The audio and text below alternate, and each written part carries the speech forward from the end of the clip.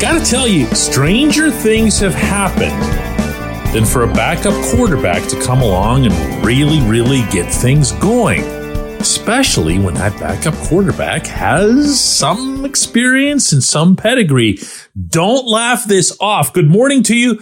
Good Tuesday morning. I'm Dan Kovacevic of DK Pittsburgh Sports, and this is Daily Shot of Steelers. It comes your way bright and early every weekday if you're into hockey and or baseball. I also offer daily shots of Penguins and Pirates in the same place that you found this. Mitch Trubisky has one annoying trait above all others, and that is his ability, and I do mean ability, to tantalize. If you go back to when he was drafted, number 2 overall, look, it's easy in hindsight to say, hey, you shouldn't have taken that guy, should have taken that guy.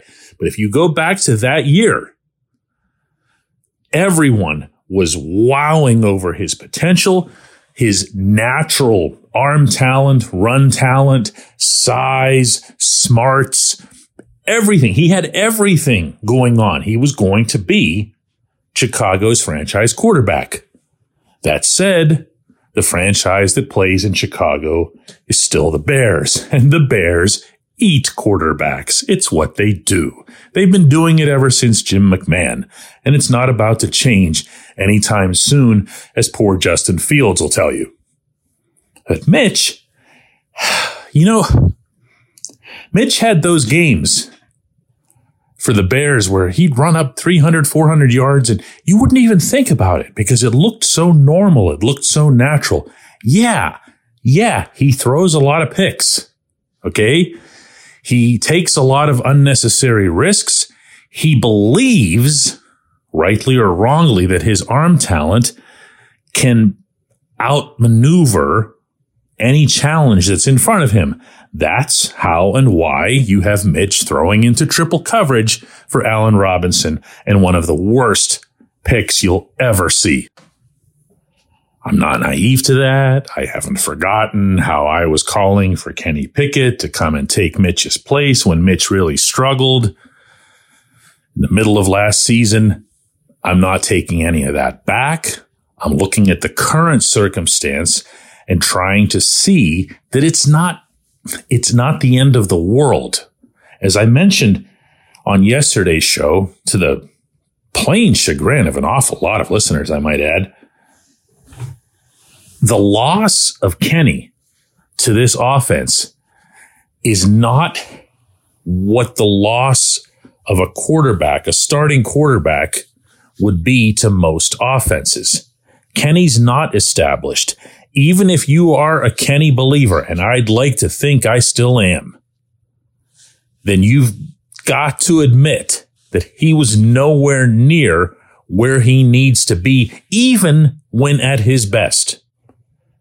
Because of that, in my opinion, the game started to speed up on him. This might actually be a decent time for him to step away. Forcibly, obviously. And look at some of those senseless rollouts to the left. Look at some of those panic moves when he would think that the pocket's about to collapse, but the pocket wasn't collapsing, and all he needed to do was either step up in it or hold it. He wouldn't do either. He'd freak, and that was the end of the sequence. Mitch isn't that. And you'll see that for whatever mistakes he makes, and he will, this wonderful stretch that the Steelers have had spanning pretty much half a season of never throwing interceptions, that's about to end. But you know what else? That's the NFL in 2023. You're going to take some gambles. You're going to put the ball up in the air 35 to 40 times, and the other guys are going to come down with it once or twice. You don't want it to be 3 or 4. But they're going to come down with it. It's part of the game. Put your defense out there and get it back.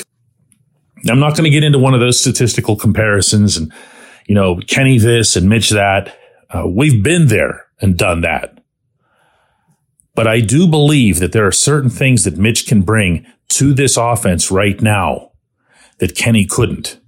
One of them, and I don't want to state this too strongly, but there's a reason that Mitch was anointed a team captain and retained that captaincy throughout the 2022 season, even when it was crystal clear he'd be a backup. for the remainder of that year once he lost the job. He is that respected in that room. He will stand up to anyone. He won't put up with any crap. He's going to have a natural, I believe, superior awareness of what's happening at the line of scrimmage, reading the safeties, finding the open guy, for no other reason than that he's been in the league longer. This is his 7th year. He had 5 with the Bears, 1 as the backup in Buffalo, and then he came to Pittsburgh. This is someone who's not going to be blown away by any situation, by any pass rush. You're not going to see happy feet out of him. He's not that guy. You're going to see a basic run-of-the-mill NFL quarterback. And that's going to sound like a shot at him. And it's not. It's not. But I want you to think about something. You know, all those Sundays or even Mondays or Thursdays when you'd put on a game the 2 other teams were playing and you saw they had some whoever, Joe Blow quarterback, and he was making passes that you didn't see Kenny making. And he was making reads that you didn't see Kenny making. And you wonder to yourself, wow, why can't Kenny just do that? Well, because he's not there yet. He might not get there, but he's definitely not there yet.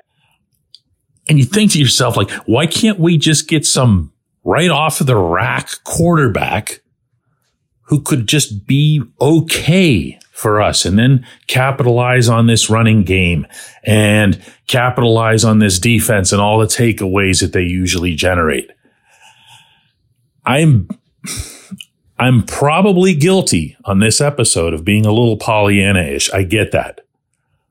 But I know how I would feel about Kenny going into this game if he was completely healthy after what I saw of him panicking again in that first half against the Cardinals. And that's a regression from Cincinnati. And that was going to take some time to dig out of him. Maybe it's something that he can do on the side or while watching. And in the interim, if the team benefits in the long term, or heaven help us, benefits in the short term by winning some games or even, collecting some mojo or whatever.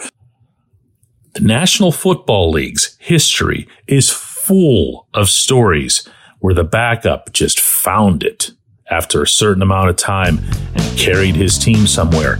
I'm not predicting anything here, but I'm also not ruling it out. It is a conceivable part of the script to come. And hey, look, the season's already been super weird. What's a little more weirdness? When we come back, J1Q. This segment of Daily Shot is brought to you by our good friends at Mike's Beer Bar. They're located on Federal Street, directly across from PNC Park. Mike has more than 500 beers on tap, including from more than 50 local breweries. Stop in and say hello. Tell Mike we sent you. Mike's Beer Bar.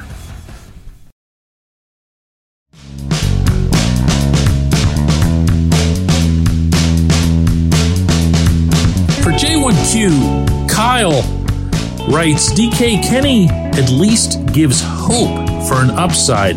Mitch, not so much. That's not a question, but there's a reason that I read it. Because as I look through the rest of my list of correspondence that I got, David also sent this. I don't think I'm going to miss Kenny Pickett as much as I'm going to miss the idea of Kenny Pickett.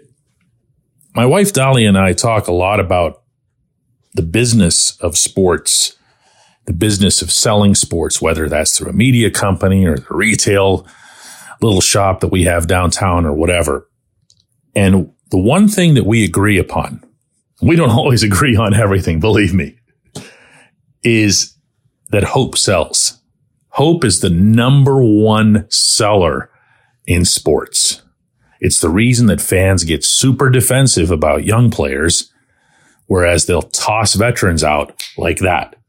Because the young players represent hope. They've yet to define themselves in your eyes. They've yet to have a ceiling put over their heads. For all you know, every running back can be the next Gale Sayers.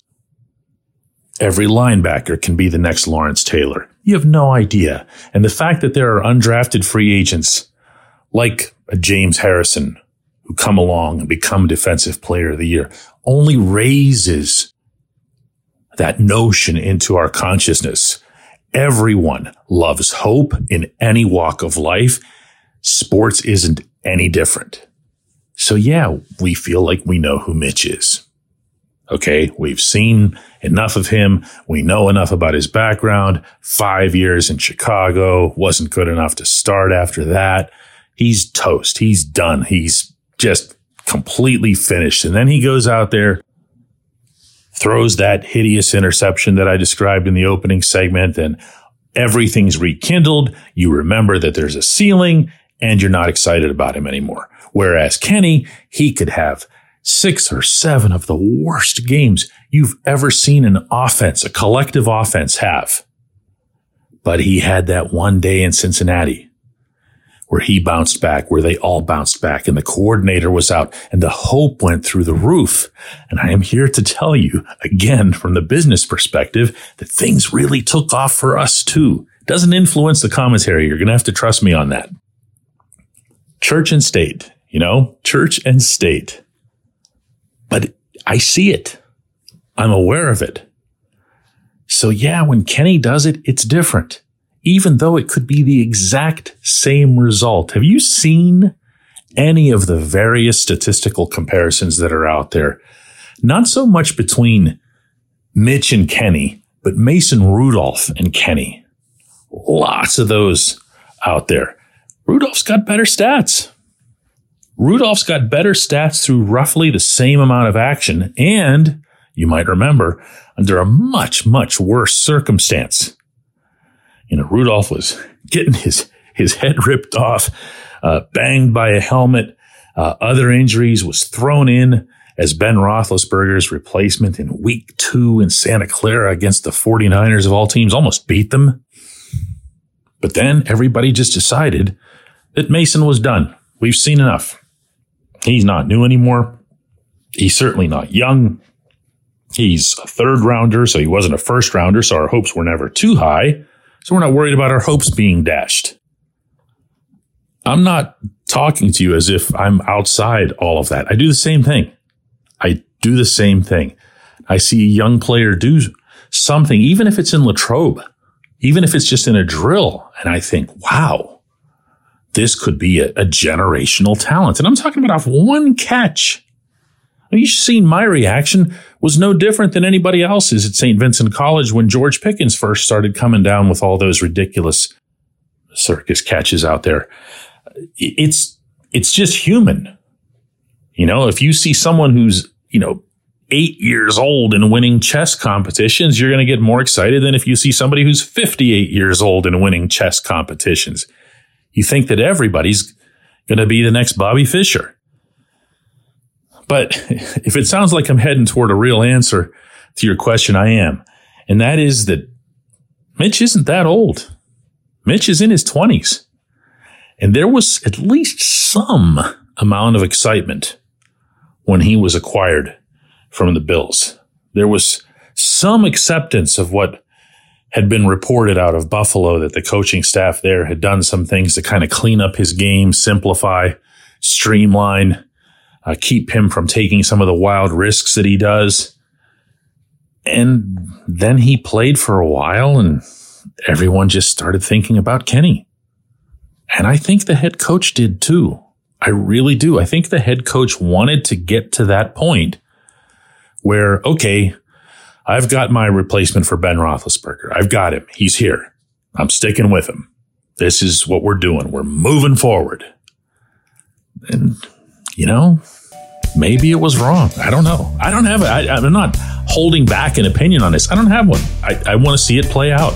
But I want to see it play out with Mitch getting a chance too. Why not? I appreciate the question. I appreciate everybody listening to Daily Shot of Steelers. Do another one of these tomorrow.